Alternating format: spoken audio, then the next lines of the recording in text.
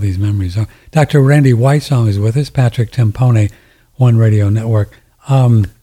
So one of your other things on here that we should really talk about, because I love talking about this and people give me a hard time because I'm a cosmology truther, but you had mentioned the flood, right? You had mentioned the flood in the biblical idea, and there was only, 8 people after the flood and all that stuff when you talked about the Bible.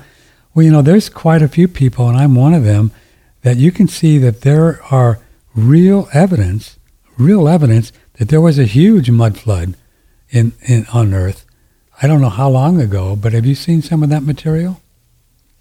Well, I wrote about it back in the early 1970s. Oh, which book? How that there is definitely evidence of a significant flood. Wow. And good. Geologic evidence.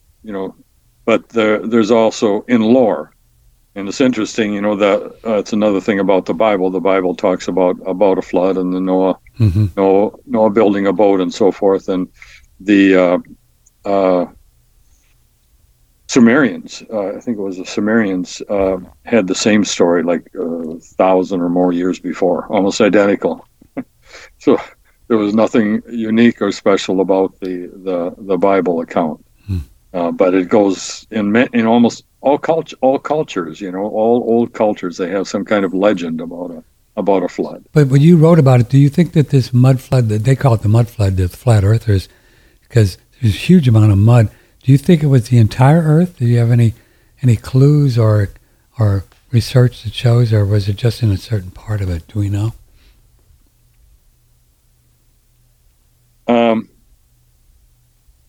The flood that I saw evidence for was not the mud flood sort of evidence. It was more in the geological record.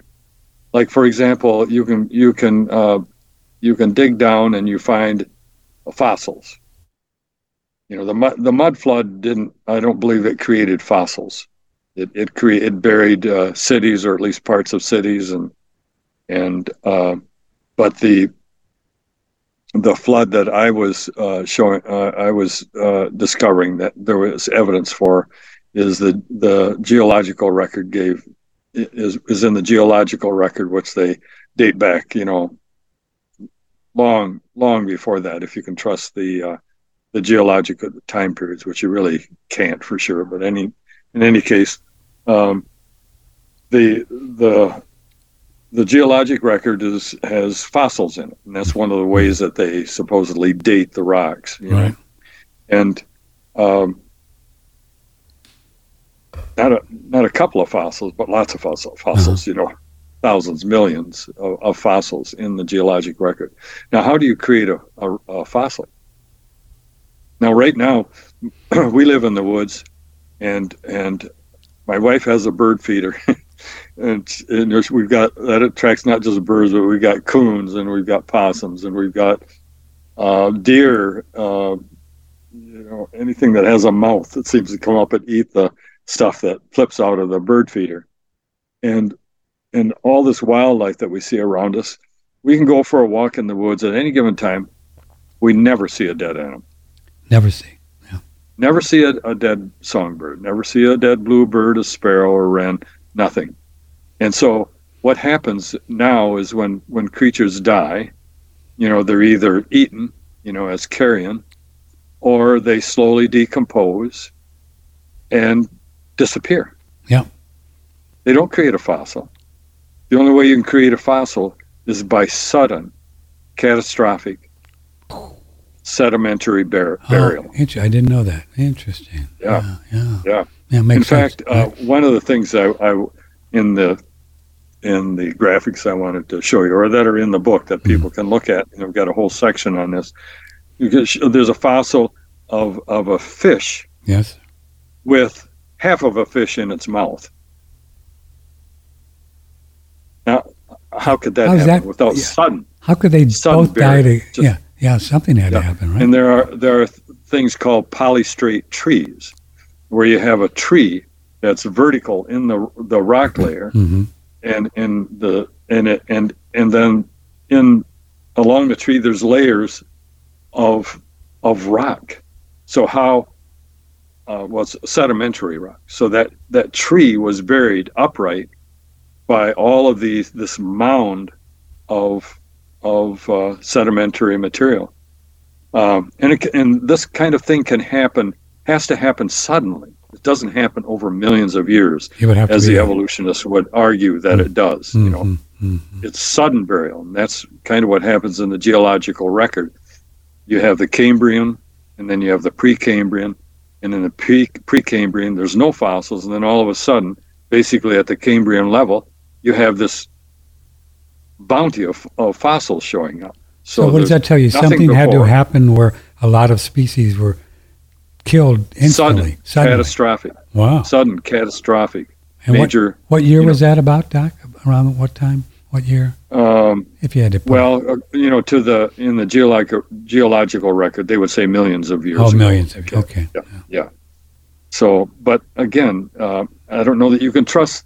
See, I mean, who knows a million years? They just come up with these numbers. They see a rock formation so high, right? And they look out today and they see how long does it take for ground or silt to build up anywhere, and they made it builds up this much in 10 years, maybe an eighth of an inch, right. And then they look at that rock and then they take that eighth of an inch and extrapolate it to the depth of that, and then they say, well, it's this old, So, but we don't know that things in the past, went exactly uniform as they do today. That's called uniformitarianism. Yes, sir. It kind of is the basis for the whole evolutionary record, where you have the simple creatures slowly evolving to the more complex creatures and so forth. And they need time. That's their magic for explaining evolution is time. They need great time for this to happen. So, but there are so many things that militate against the notion that creatures can ever spontaneously evolve into something more complex than they are, including that there's a really neat mechanism that we have. And they say that happens, or evolution happens, as a result of mutations and natural selection, that there are mutations to the genetic apparatus, and the mutation that results in the budding of a leg on a fish, is retained, and then the mutation that results in a bigger bud, and on through millions of years, and eventually you have a foot.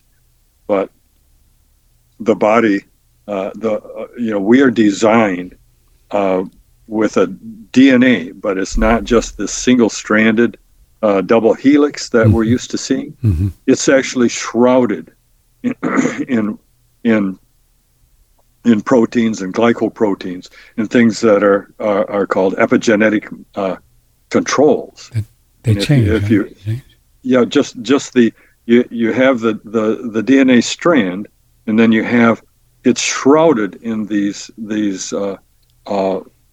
other molecules. And some of those molecules are what are known as DNA repair mechanisms. And there are thousands of them, thousands of chemicals involved in watching the DNA, looking up and down the DNA strand to make sure there's no damage to it. As soon as there is damage, like a mutation, they go in, cut it out, and put the right sequence back in. So we are only alive not because of DNA, but because of DNA repair mechanisms. Because if there were not these repair mechanisms, we would be dead a long time ago, because our DNA would have been so damaged. Right now, cosmic rays are going through us all the time, all kinds of radiation that can affect the DNA. So that's one of the proofs that also, not only does it keep us alive, these DNA repair mechanisms, but it's a proof that evolution, where you get transmutation from one kind of organism to another, cannot happen, because we have a mechanism that prevents that. If there's a mutation that supposedly is going to grow a new arm bud, and you have a mechanism that says, no, you can't do that, and puts the mechanism that was there back in form, then you can't have evolution. So that's just one of many. In a lot of the cervids, most of them, deer, elk, moose, they drop these antlers and they grow another one. I mean, what's up with that? For a whole year, they drop them off. It's like a new arm every year they grow. Our whole body does that. Our whole body does as well. Our whole body changes over. Mm-hmm. Certainly, our skin is falling off all the time and regenerating. Yeah. But I can't remember what like every 7 years we're like a new person. Because they just die and redo it again? Right, right. That's cool. That's cool. Yeah, I mean, and all of that just happens. Yeah, wow. That's just because that's the way atoms do, No, I understand. Here's an email for you. One of Patrick's past guests, Crow777, has coined the mantra, belief is the enemy of knowing. Ego is the protector of belief, and in the middle of every belief is a big lie. I'm far more comfortable today with knowing what cannot be that which is absolutely is. I appreciate your level-headed discussion as we continue to search for absolute truth. Oh, well, thank you. That's a nice those one. Are great thoughts. That's absolute. That's exactly what we've been talking about. Permit me to. I want to just touch on the transgender thing for a minute because we were talking about surgery and so forth. You like to? That's kind of on my mind right now, and I'm writing about it and researching it, and I'm just struck by the if you will the brutality. If you have not done surgery yourself and you have not been into the body and have seen how complex it is and how difficult it is to do some of the things that you want to do and how dependent you are on the body afterwards to heal what you have done, it's hard to understand. People have, again, this materialistic underlying belief that medicine is just so advanced. Doctors just can do anything, and the body is just a machine. You can take a part out, you can replace a part, and with impunity. That's just that goes back to this whole materialistic evolutionary scientism belief that underlies so much of the bad that's going on right now. And if you were to explore what actually goes on with like a transgender surgery, it's and to think that this is happening to even preteen kids. I mean, I can't imagine. I can't imagine a doctor doing it. I can't imagine a parent allowing it. And the aftermath of what's going to happen with these people over time as a result of this belief that you can just at will, change the human body without consequence is going to be just horrendous. I mean, there's no way that consequences do not befall us if we just continue to pursue the lie. The lie is that we are just matter. You can intrude on it all you want, and it doesn't really make any difference. So that's where. It's hard to imagine that they're even doing it. If someone wants to, if someone's more interested in this, I'm working on an article right now for the newsletter, and the newsletter is free. Just where I get into the details of, going back to circumcision, which is a mutilation, and then you've got female circumcision, and infibulation, and the things that are done in the name of religion. These things are done again. A belief on top of another belief, and then you have this transgenderism, and I get into some detail about what's going on. The only reason I do that is it just feels such compassion for the families and the people who going through this. Oh God! And it's not just going through it. It's the long-term consequences of this are going to be horrendous, just like the vaccine. There's quite a toll now, and just am I not supposed to say that word? It doesn't matter. Yeah, the injections, Yeah. the COVID injections. You've got so many suicides and so forth, but people who have been adversely harmed by the medical interventions regarding this. And again, truth is the rule. If you don't pursue it, if you don't obey it, if you just flout it, if you ignore it, there will be consequences to be paid. Karma, right? Karma is that. Yeah, It just comes around, baby. The big question, solving them, As If Thinking Matters, 3rd edition. You can get a hard copy or get the ebook from Dr. Wysong's website, asifThinkingMatters.com. It's fascinating. I think there's a lot of big forces, geopolitically, economically, behind this trans. I've done some research. You've probably done more than I. There's a lot of people that are pushing this whole thing, with money, and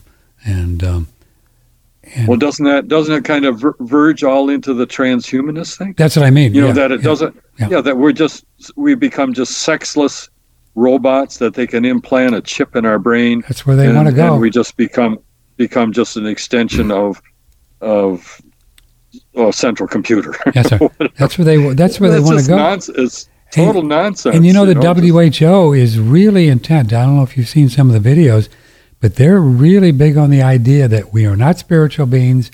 We do not have free will. That's all made up. Have you seen them talk about that? They're very clear about that. That's crazy. Yes, these people. Yes. It's like, okay. That's why the whole evolution thing, the whole notion of being able to prove that we are a creation, that we do have free will, yes, sir. That evolution cannot happen, that we are not the product of a big bang spinning ball infinite universe. Those things are fundamental. If you don't have a good grasp on those, you get easily sidetracked into these beliefs and this trust in government and science and medicine and so forth. Yeah. And only danger awaits when that happens. And many of the heliocentric followers are the cosmology truthers like you are and I am. They conjecture that one of the reasons why they built this heliocentric model is exactly what you were saying, because you're just randomly spinning around crazy with your hair on fire. You don't have free will. You're not a spiritual being. It's just all some big thing.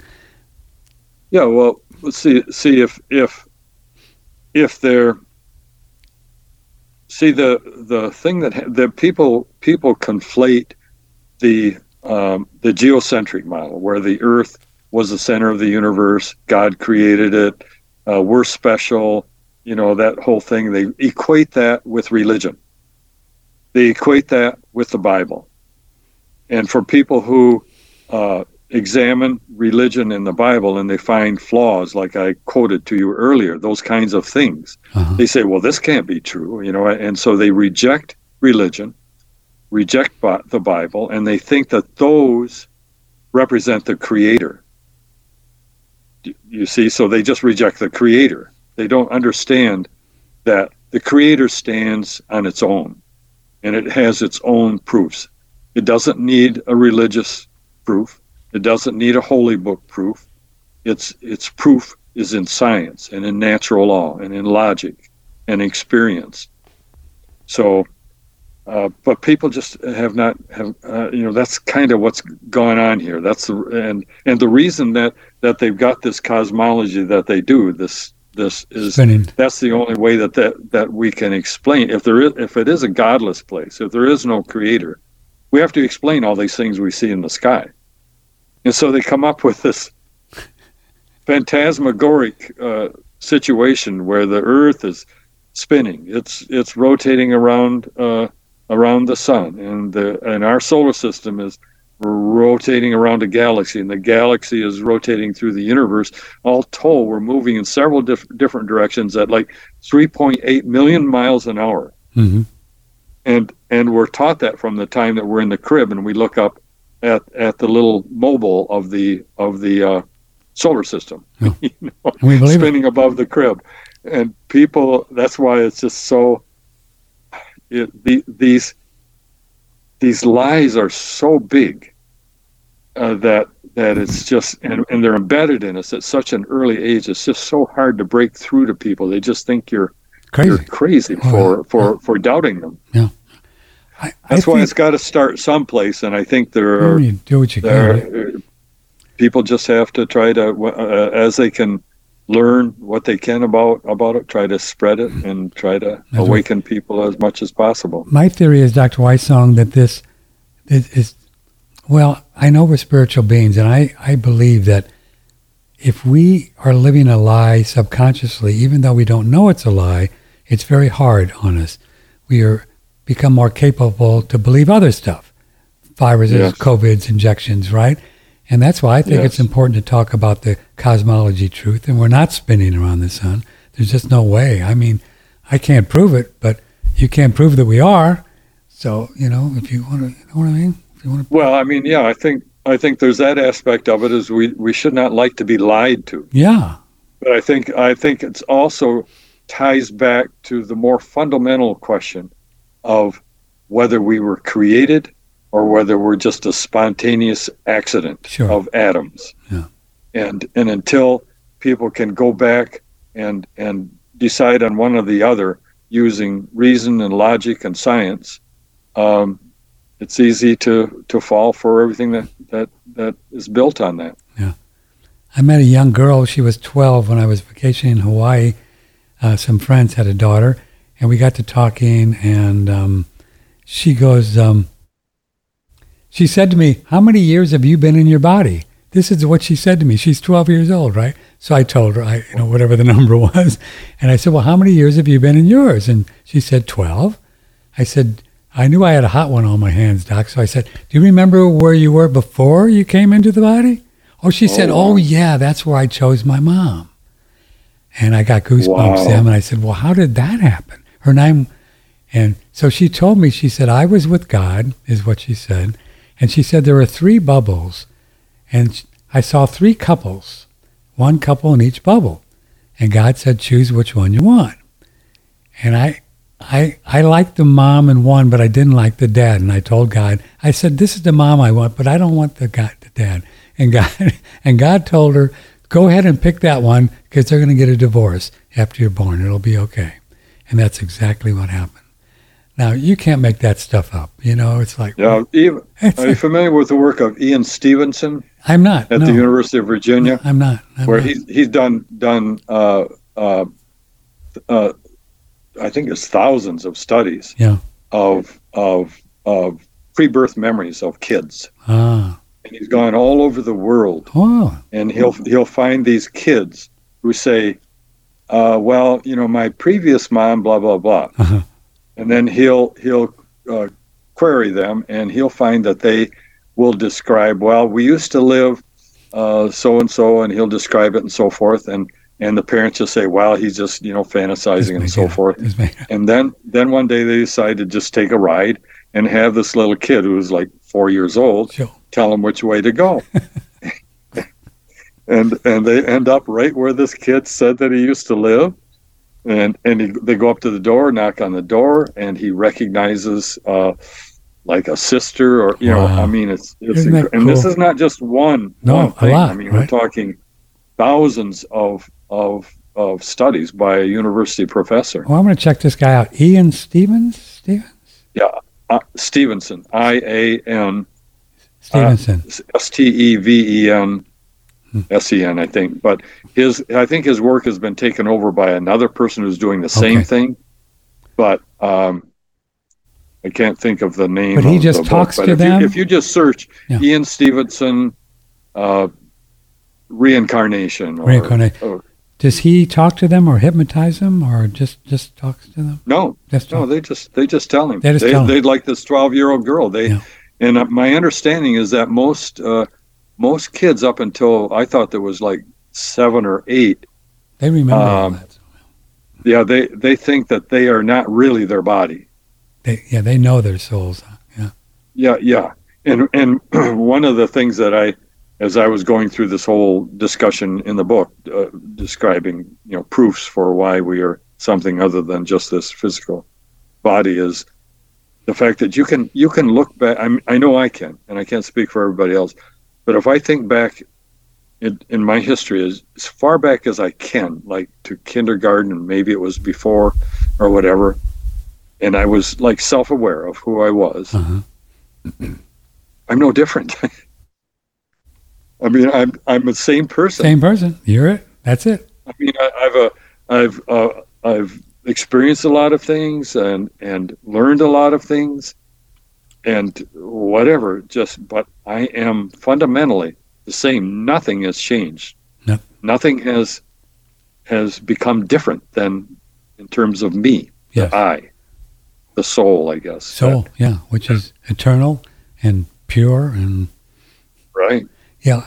You had mentioned about separateness, and I think this is one of the biggest challenges of humanity, is this idea that we're separate from God, and that we're separate from you and me, and we're not. We are one. I mean, you're different. You're a totally unique soul, but at the end of the day, which is why you can think about your mom and she'll call you. Because we're all connected. Right. We're all connected. Yeah. We're all connected. Yeah, it's kind of smothered. I mean, of course, the question comes up, if, and some people say they've lived thousands of lives. I'm sure people it's possible. Will say, well, why can't I remember any of those? And I can't remember any of mine. And if you think about it, if you actually did think back You'd to be crazy, when right? when you were living in Rome and eating with wooden spoons and stuff and so forth, how could you ever function in this life? Yeah. Our purpose is to be here. We came here to deal with specific circumstances that we chose that would make us become better people. I agree. And so that's one of the things that you'll notice about life, is that life doesn't just is always hunky-dory. I mean, it can sail along. It's pretty good. Hey, this is pretty cool. Everything's good. I'm winning. And then bang, Boom. Something will happen that's just really really tests you.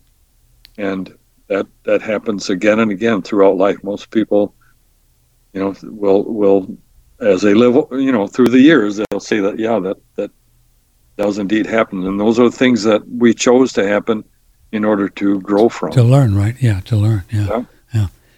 I look upon karma as one thing my teacher tells us about. Karma is not a punishment. Some people think of karma as being a punishment. You're punished for doing this, reaping and sowing and reaping. But I think it's for learning lessons, to learn why we created whatever this obstacle is, and we can say, oh, I know how I created that. Maybe I don't have to do that any longer. That's my theory. Right.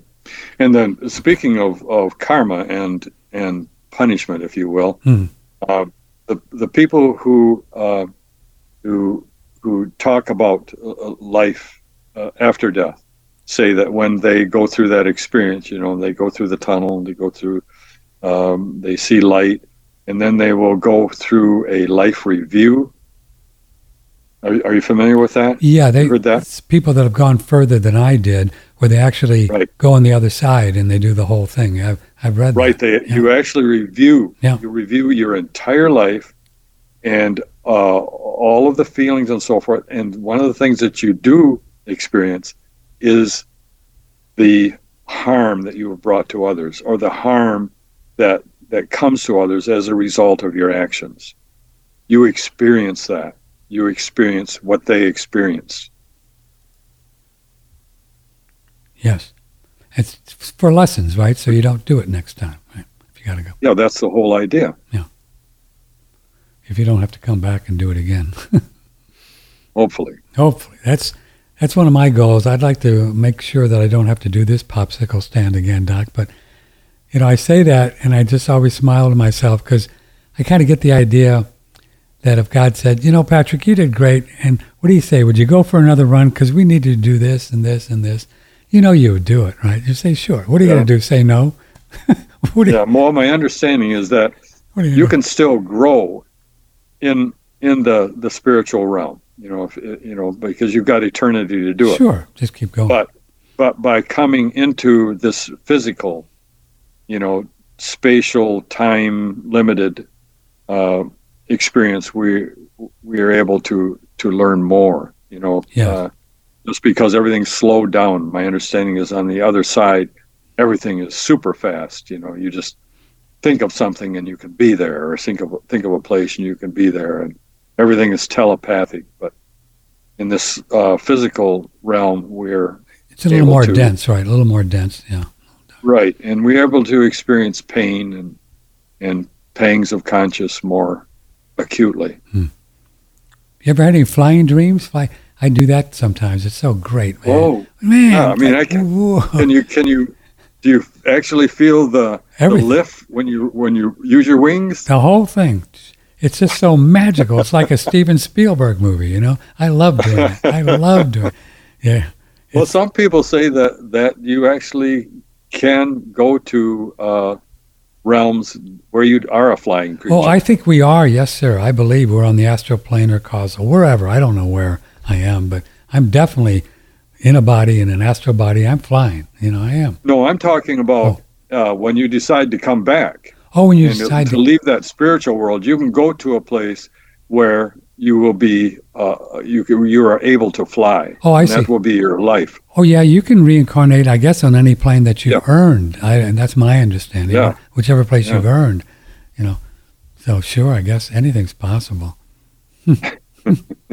That's pretty fun to think about, right? Anything's possible. Oh, yeah. This is a good question, and I was going to ask, too, before we go, from Lisa. Has Dr. Wysong received a lot of flack, like our host Patrick has, for believing that the Earth is not spinning around the sun? Thanks for your show. Yeah, I've received my share of your crazies, and we've actually lost some listeners over it. But I don't care. I am not gonna not be my truth. Not be myself. I just can't do it. Well, it's very, very hard with friends and family. Mm-hmm. So that has not been an easy tug. So I just kind of leave it alone. Me too. I thought I would be able to. When I first, I've only known about this for like 6 months or so. Oh, is that right? You're a new one to it. Yeah, good. Yeah, if you look at the cover of that book, that the Earth that's on there is. Oh yeah, you got a curved Earth on there. Good for you. Yeah. See, I was right in the fold. I was the. The spinning ball, infinite universe sort of thing. Yep. I was discovered that just 6 months ago or so, and I found it extremely exciting because I just. I love to find out how I've been lied to. Yeah, it's kind of fun, isn't it? I find that very exhilarating, to discover that, and it's a sense of freedom. Oh wow, it's just another thing that I can get rid of that was hanging on to me that was not true. I've written on the website. If people want to go there, there's.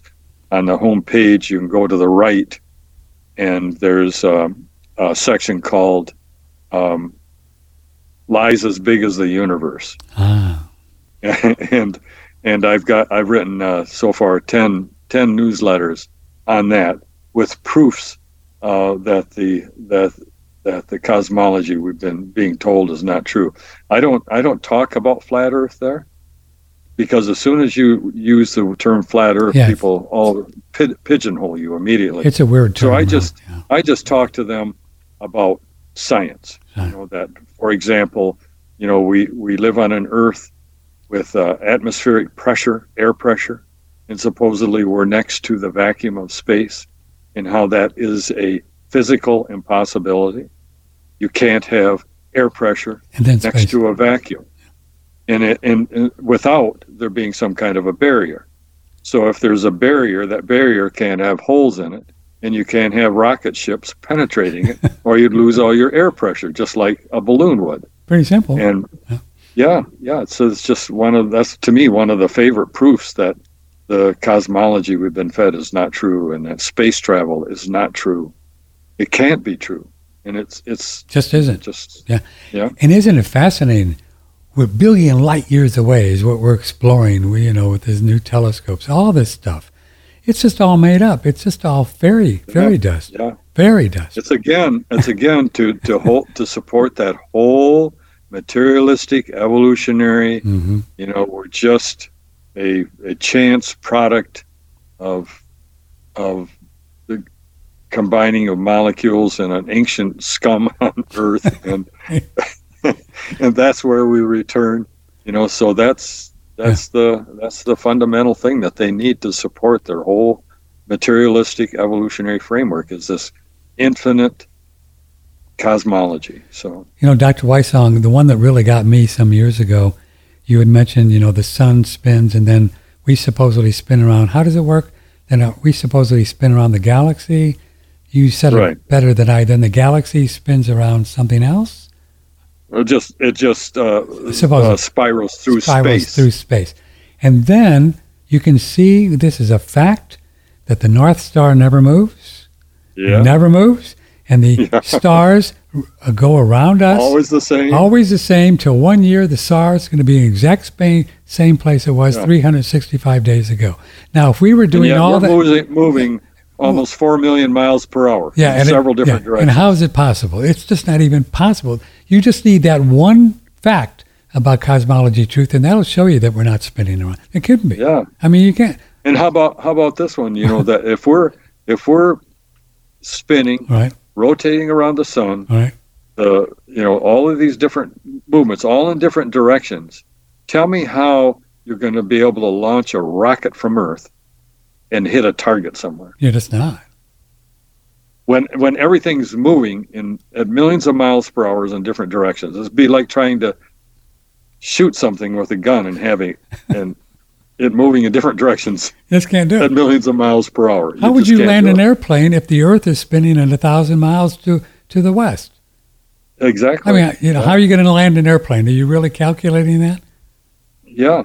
No, they aren't. I talked to a pilot friend of mine, and he says, "Oh no, we calculate that all in there," because he's a cosmologist. He thinks I'm crazy because he was a pilot for 40 years. He said, "Oh no, that's all calculated in the computers." Oh no, it's not. Oh no, it's not. All of their instruction manuals say flat this Earth. Is all calculated on a flat, stationary Earth. It does. It says it. NASA says that. All of the flight manuals and so forth, all their calculations about how to train people and so forth, they assume the Earth is flat and it's stationary. Yeah. There's another cool one. I think you like this one. They go to Australia and they're going to fly to like Fiji or someplace, and of course you just go in a flat line because the Earth is flat, and that's. But they've had instances where they had medical emergencies when they're flying in these long things.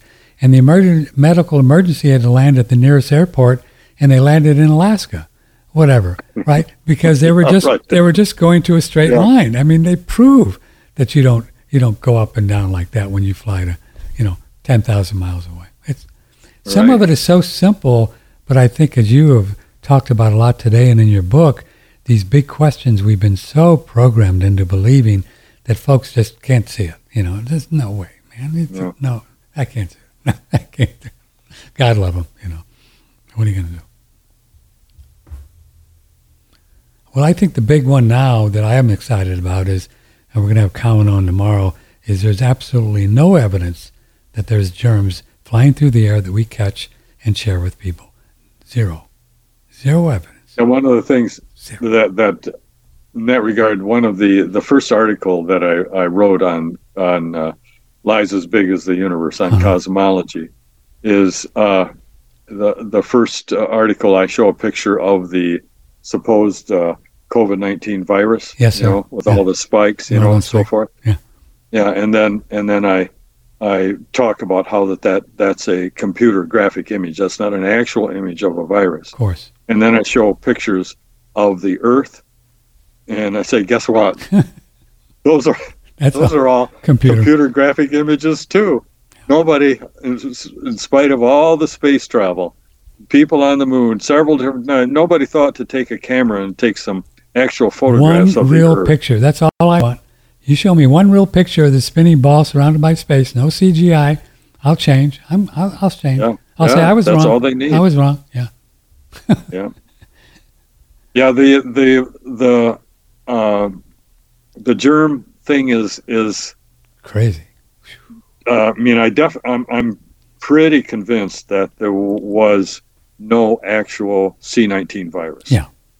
When you think about it, no evidence. Everything that happened with regard to the pandemic and so forth, they didn't need a virus.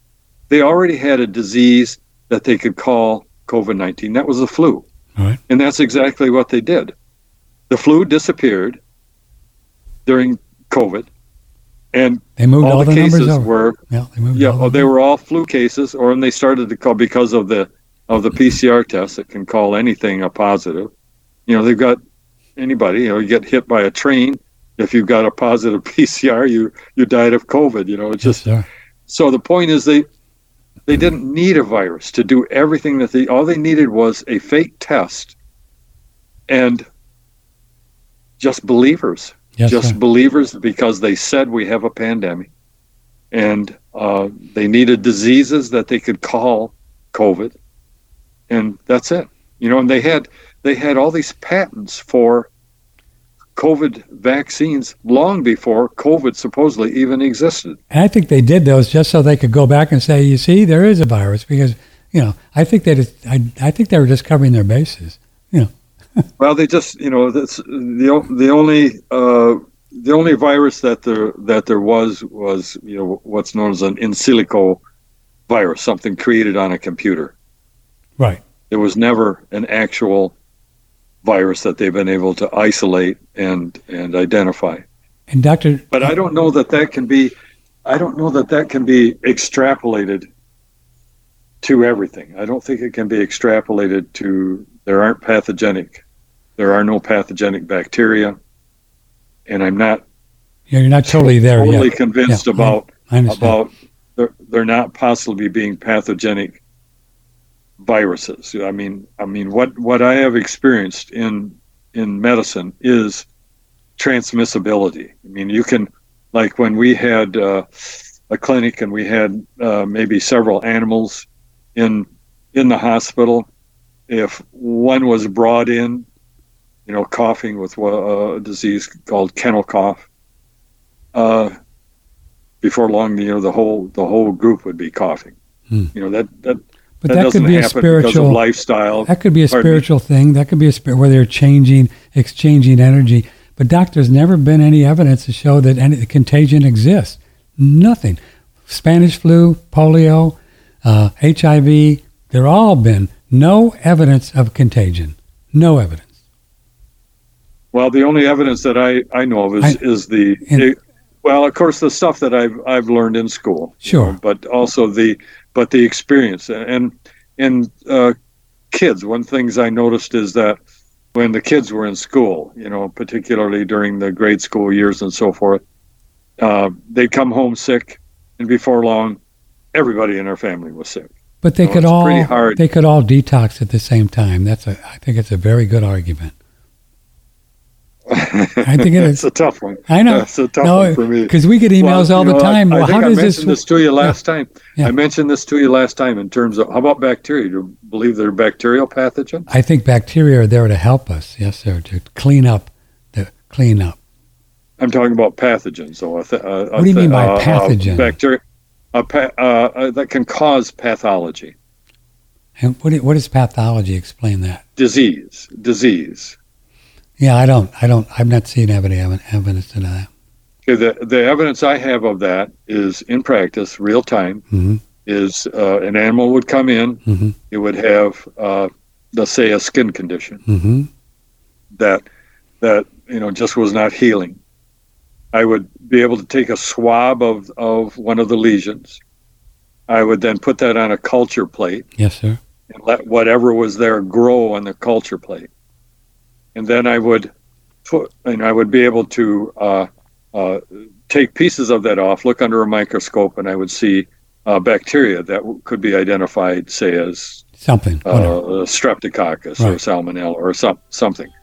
And then I would put on top of that plate a bunch of several discs that were of different antibiotics or chemotherapeutics. Right, sir. Yes, sir. Some would cause inhibition of growth, and others would not. So I would take like penicillin, penicillin, and the indication was that penicillin inhibited that particular thing. Then I would take penicillin, and I would give the animal penicillin, and the skin would clear up. Yes, sir. Do you want to hear my explanation why that is without a pathogen? Okay. And I think this happens in humans as well. Say, for example, someone has damaged lung tissue from grief or chemicals, whatever. It happens a lot. The bacteria are in the body, in my opinion, to clean that up, right? So the bacteria in there trying to clean it up, because that's what the body wants to do, is get those lungs really clean. And then you feel terrible, and you can't breathe, and blah, right? And headaches and all that. You go to the doctor, oh, you have pneumonia. You have pneumonia. So let's give you an antibiotic and you'll be fine. You give the person an antibiotic, they feel better in 2 days, and everybody believes the bacteria was trying to kill the person, and they killed the bacteria, so they saved them. But all they did was inhibit and stop the healing process, in my opinion. If they just would have let it go, if the soul was strong enough to withstand, this experience, which most older people are not. Well, hold on a second. So antibiotics could save an older person who was too weak to go through the healing process. But I believe that if you just let it go, the bacteria will clean things up and you don't have to give any antibiotics. And that could same thing happen with an animal. That you stop the healing process, you might have saved it. The animal didn't want to go through it or couldn't go through it. So you didn't do a wrong thing, but I think you're putting causation, you're just adding a step there. You're assuming that the bacteria was trying to kill the animal, but it could be trying to heal it. That's my theory. Well, there's one thing in support of that, in terms of when you're in practice, people are walking and they want an immediate result. Of course. I know. Yeah, they're paying you. They want to see a result. Yeah, I'm not suggesting you did anything wrong. You did the right thing. I've said if I went back into practice, I doubt anybody would continue to come see me, because I'd say, well, give it some time, or feed this, or do these kinds of things. Get it outside. Make sure you got exercise. Try to remove any kind of toxin in the environment. I would say all those kind. That's not what they're looking for. They want a pill or an injection. They want a pill or an injection, an immediate fix. I agree. So what you say may be true. It's just that some of the cases that I've dealt with were extremely obstinate and chronic and just not moving toward healing at all. And the antibiotic would turn the table. I understand. There probably would be some. Well, what animals... are you saying that the? Go what ahead. Are you saying that the back What do you think that the antibiotic did?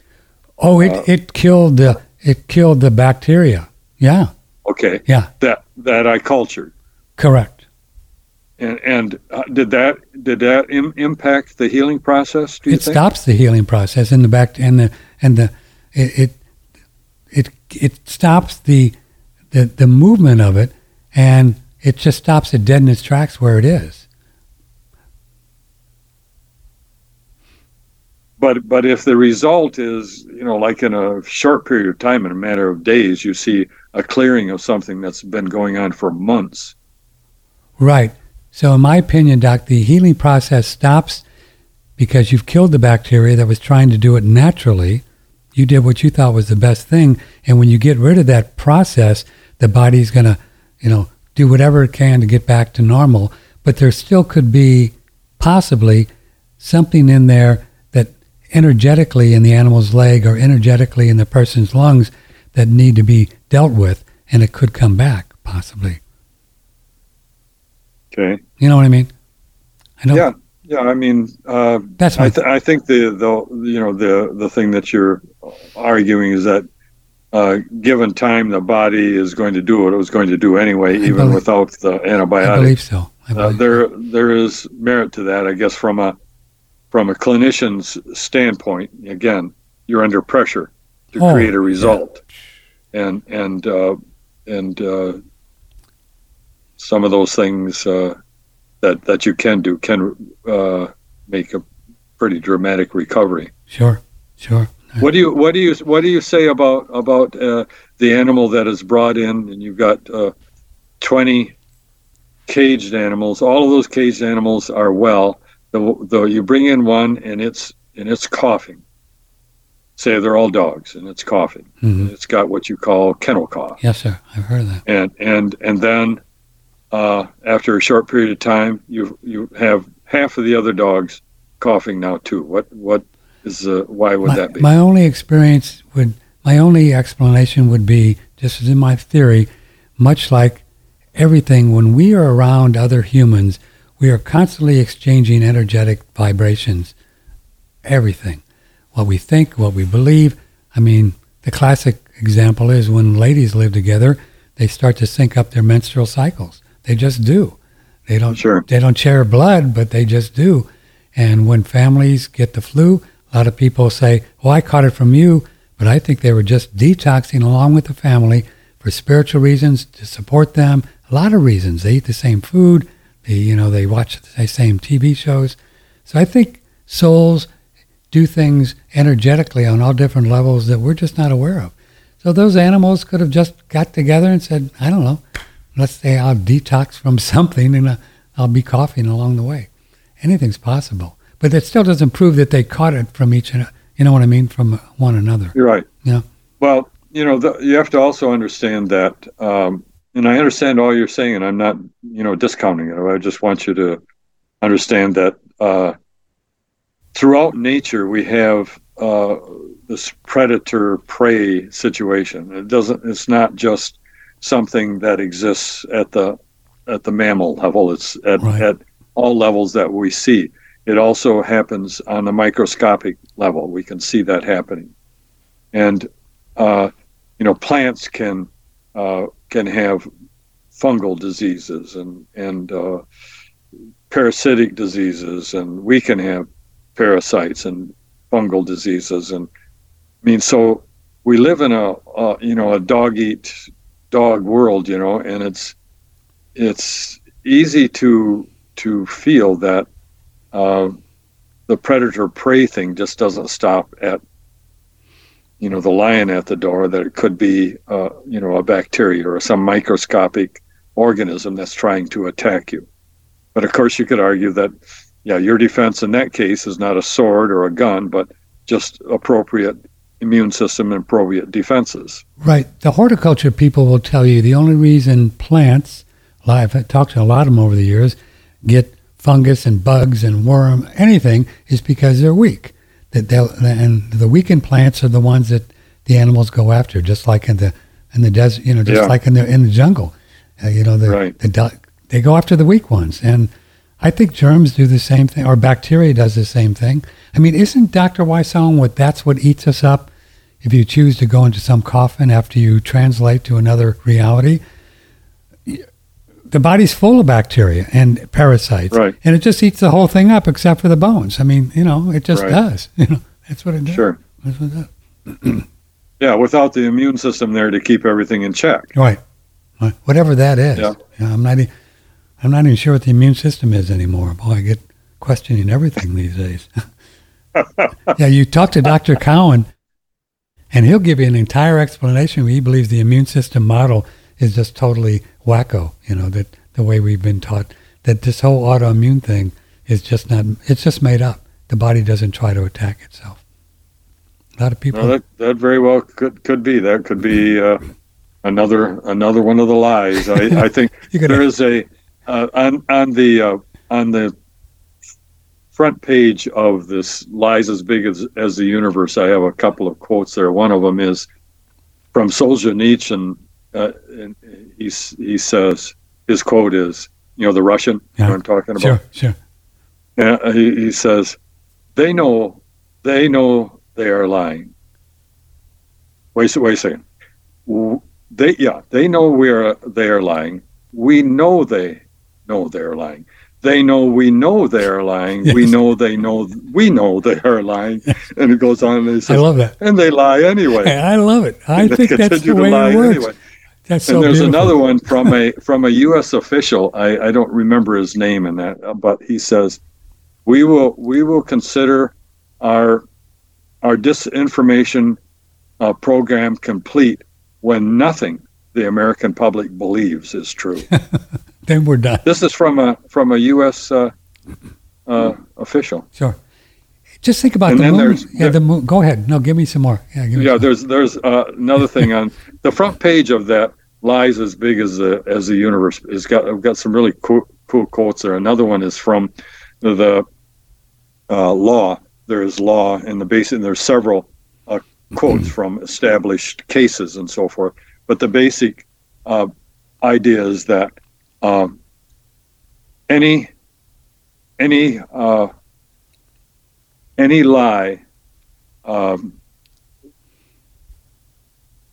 vitiates anything it's attached to. Any lie vitiates anything it's attached to. Yeah. Oh, because then the paradigm is just cattywampus. You can't work the paradigm. No, just another way to put it. Any lie destroys whatever is dependent upon that lie. Yes. Yeah. So if in a court of law you find someone trying to make a case about something and you find that they're lying at an important element of that case, the whole case is dismissed because it's dependent upon that lie being true. It's like the weakest link in a chain will cause the chain to be broken. Sure. And so when you look at any of these things going on, like cosmology, all you have to do is prove one of the frauds, like the stuff going on at the space station is all CGI stuff. Yes, it is. Space station is actually underwater somewhere, and that's why the guys look like they're floating around. If you can prove that part is a lie, then everything else that NASA is saying is suspect or probably a lie or not admissible too. The same thing, with COVID. Prove one part of that false, and everything else falls apart. We don't have to prove every element of it untrue, even though we can. Just one thing. But even just one thing. Yeah, I agree. Yes. And this virus thing is going to be a big one because, you're talking $3 or $4 trillion a year is based on the idea of germs, and they're not going to let this one go. Again, never going to let this one go. All is the behemoth of institutions and trillions of dollars cancer flowing. How do you stop that? No, it's not going to go anywhere. It's not going to go. Yeah, the only thing that can stop it is enough people becoming informed, listening to this podcast. Yeah, that's right. Podcast we just did. And I think waking up and just saying no. No, I'm not going to do that. No. Yeah. Right. I'm just done. No, I don't believe you. I'm not going to do that. Yeah. And think about the moon landing, Dr. Wysong. The moon landing. Everybody who's critical thinker, we know that didn't happen. 1969. And to this day, they said, we lost the technology. Did you hear that? That's what they say. We lost the technology. Oh, it's incredible. So they just lie, and everybody knows they're lying. The most momentous event in human history. Lost the technology. Oh, and we lost that, or we destroyed it because we didn't have room on the shelf or something. I've seen one thing that I think is fascinating, that the iPhones today have more computer power than they had in '69 when they went to the moon. Yeah. Now that's pretty trippy when you think about that, isn't it? Again, think of the computing power to try to figure out how to get a rocket to get to a moon. The moon is also moving, remember, but the Earth is moving in all those different directions at 3.8 million miles an hour, and you're going to shoot a rocket and you're going to hit a particular spot on the moon. Not going to happen. Just an impossibility. I think the moon is a plasma, like Rudolf Steiner talked about. And actually, Crow 77, who filmed the moon for weeks and months. Yeah, I saw that. You could actually see stuff behind it. Now, if it's a big spin, if it's a big rock, that ain't happening. You can, Yeah, and how's a rock as reflective as what it is? Oh, come on, really? Go out on a moonlit night, you really think that's doing the?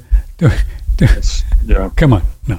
Yeah, there's so much stuff, and as I'm listening to us talk about this, I'm thinking about the people who are just just can't release their belief in the standard cosmologist, thinking about what kooks we are. I know. I got to change my battery. I know, but what are you going to do? It's like, if you can't tell your truth, then what's the point of being here? Yeah, that's it, dude. That's what we have. I mean, that's what we're responsible for learning, and we're responsible for passing it on. Because none of us are saying that once what we are saying is the truth, the absolute truth, and totally, if somebody can prove me wrong on any of my beliefs, I'm in. I'll change. I don't care. It doesn't matter to me. I'll just change. Somebody proves there's a virus, I'll say, well, I was wrong. I don't know. What originally made you doubt the whole pathogen theory? Started long ago when COVID started, and it was Stefan Lanka in Germany. Oh, I see. Cool guy. And then I started interviewing, and I've interviewed them all over and over. Kaufman, Cowan, Mike Stone's a good one. If you want to check out Mike Stone, a wonderful guy, very, very cool. Mike Stone. You could just put Mike Stone virology. Also, Samantha and Mark Bailey. They're out of Australia, New Zealand. Fascinating couple.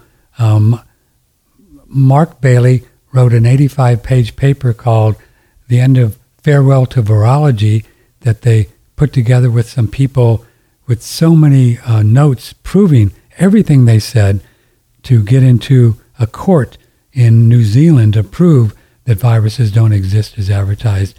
And they wouldn't even hear it. They wouldn't even let it in the court. But it's called Who were the other people that were remarkable in that regard? I think Cowan, Kaufman, Vollmer. That's K-A-U-F? K-A-U-F-M-A-N. Okay. And we have a lot of these people on my BitChute channel that you could watch them.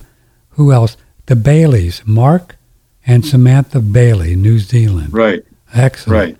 Right. Stone, Mike Stone, and his website is Vir, L-I-E-O-G-Y, Virology. Very, very sharp guy. Very sharp guy. What's his website, did you say? Virlieogy. And we have 3 or 4 interviews with him on BitChute, on Patrick Timpone, that you could watch, and he's fun. So those are the leaders of the game right now. It's easy, after a while. Like I'm getting because I am tuned into a lot of research on COVID that I've been following now since the beginning, and I've written hundreds and hundreds of pages, on it, with documentation trying to prove this or that, and showing that the virus does not exist, showing that PCR test is not valid, showing that there have been no real COVID deaths, showing that there is no specific pathognomically identifiable disease called COVID.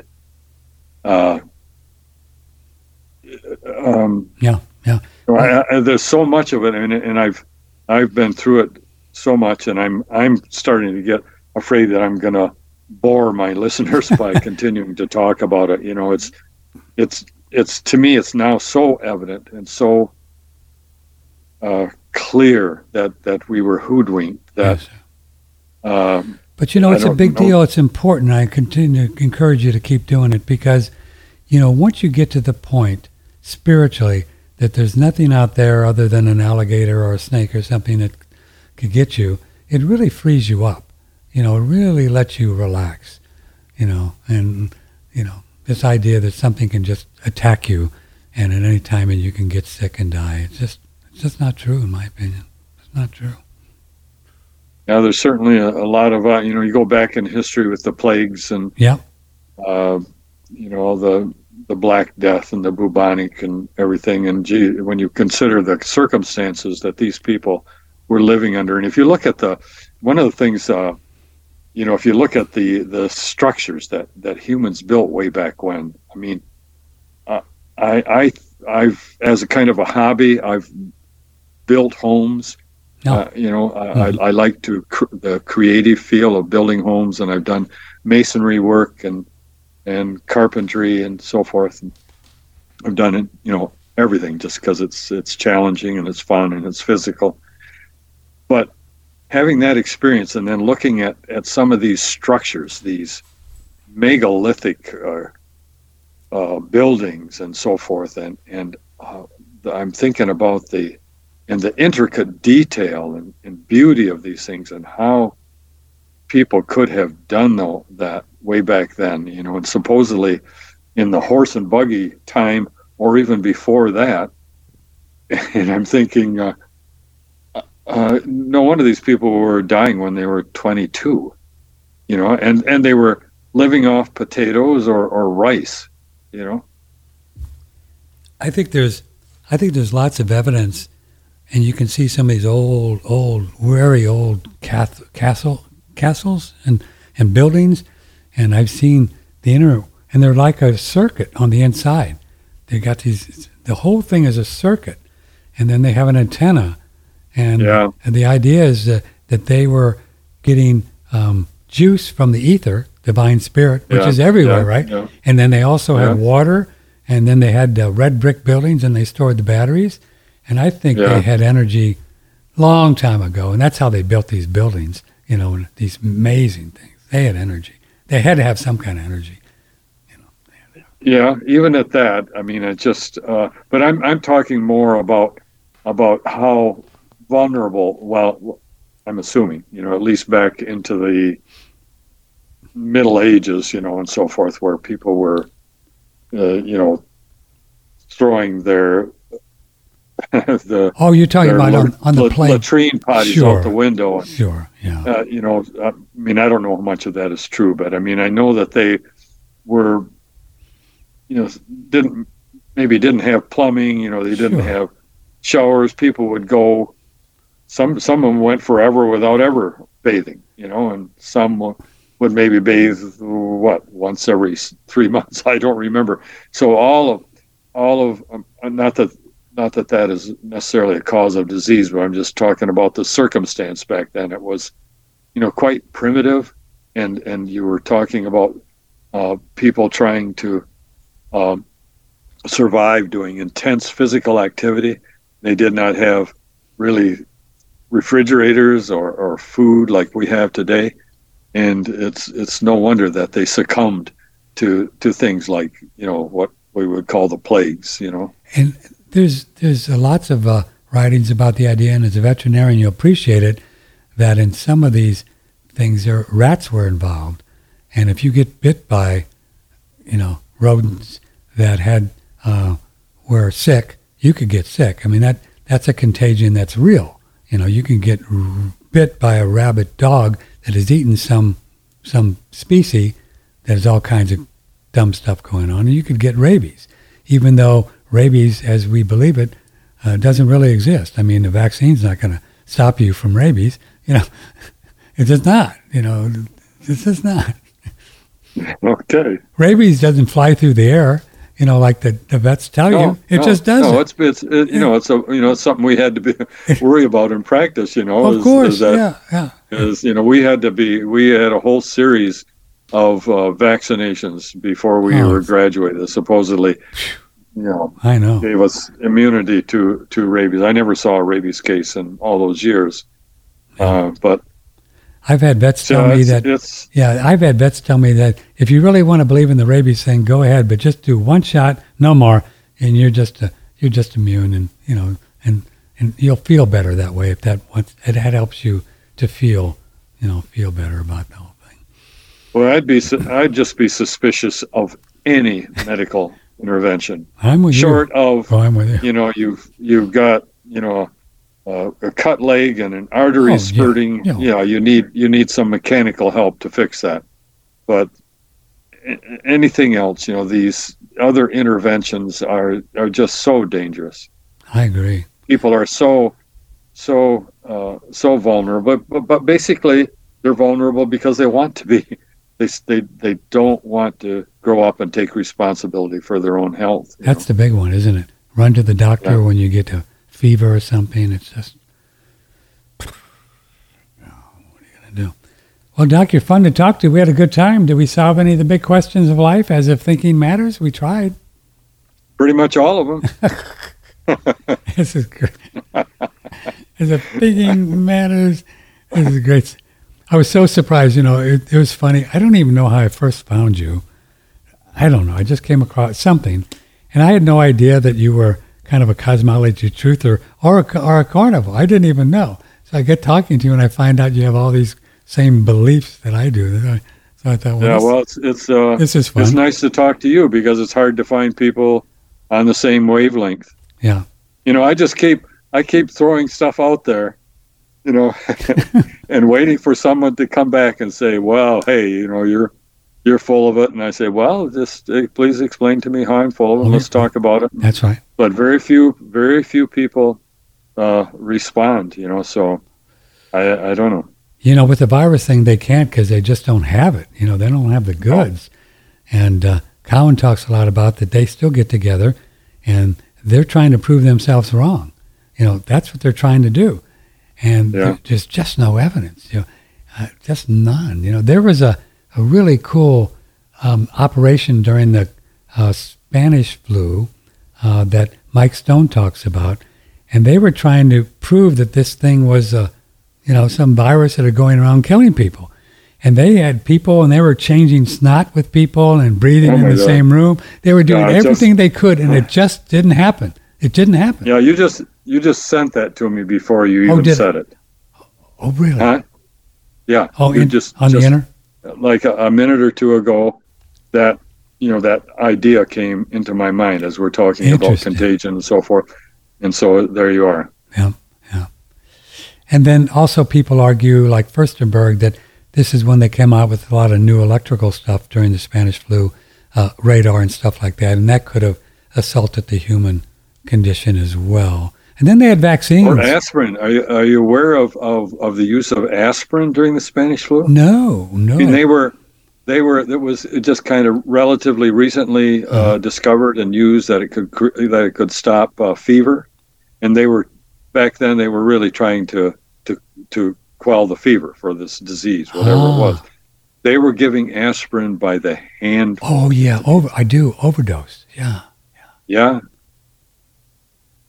And there's, you know, I've got in one of my newsletters where that have the actual newspaper or the clippings where how much of the aspirin they were actually, you know, by the boatload they were dumping into these people because they had fever. Wow. And it was just killing them. Well, I guess it would do a lot to your blood and thinning your blood. Who knows, right? Anything unusual like that, you know, just. How much were they giving them? Was it documented how much aspirin? They said, you know, basically by the handful. You're kidding. Per day. Wow. That had to kill you, right? Yeah.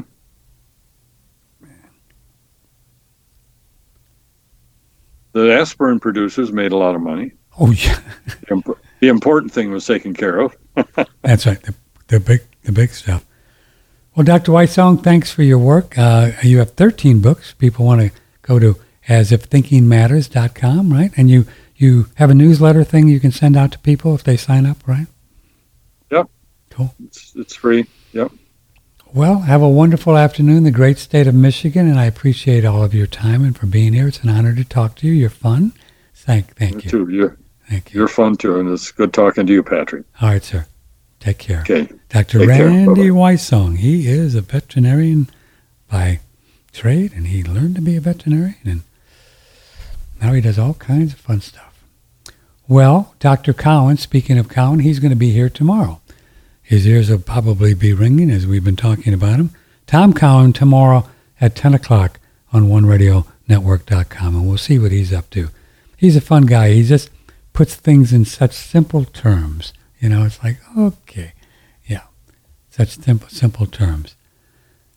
Well, there you have it. Thanks for your ongoing support. If you're watching on video, please subscribe to this channel and click that little bell thing, and then you get notified every time we put up a new show. And then also underneath the video, you'll see a couple of links to our website and also to our store there. And if you see something on our website, either the ads on the side or in our store, if you could use something, buy it. We have so many cool things that we don't get a chance to talk to all of them, but if you like a good sauna, we have the Relax Far Infrared Sauna. It's a wonderful sauna. You have that one on our website. We have the hydrogen machine, Holy Hydrogen Machine. Check out that technology. That's really beneficial. BioAge is a great product. Green, microgreens, really cool. BioAge. We have an air purifier by Air Doctor, the best we know of. We have a shower filter that you can get on One Radio Network from Omega Organics. It's the best shower filter we know of, the very best we know of. Pearlsium is a product that you can brush your teeth with, and it's from pearls, real pearl, a living source. And then the sulfur, we sell a lot of sulfur. Our pure sulfur is a very cool thing to try. And then we also have Blue Shield, we think is the best out there, really, don't want to overuse that term, the best out there of electromagnetic field protection. It's really a great technology. Okay, kids, we will see you tomorrow with Dr. Tom Cowan. Come on by and have some fun. Thanks for your support. I love you all very much. Thank you. And may the blessings be.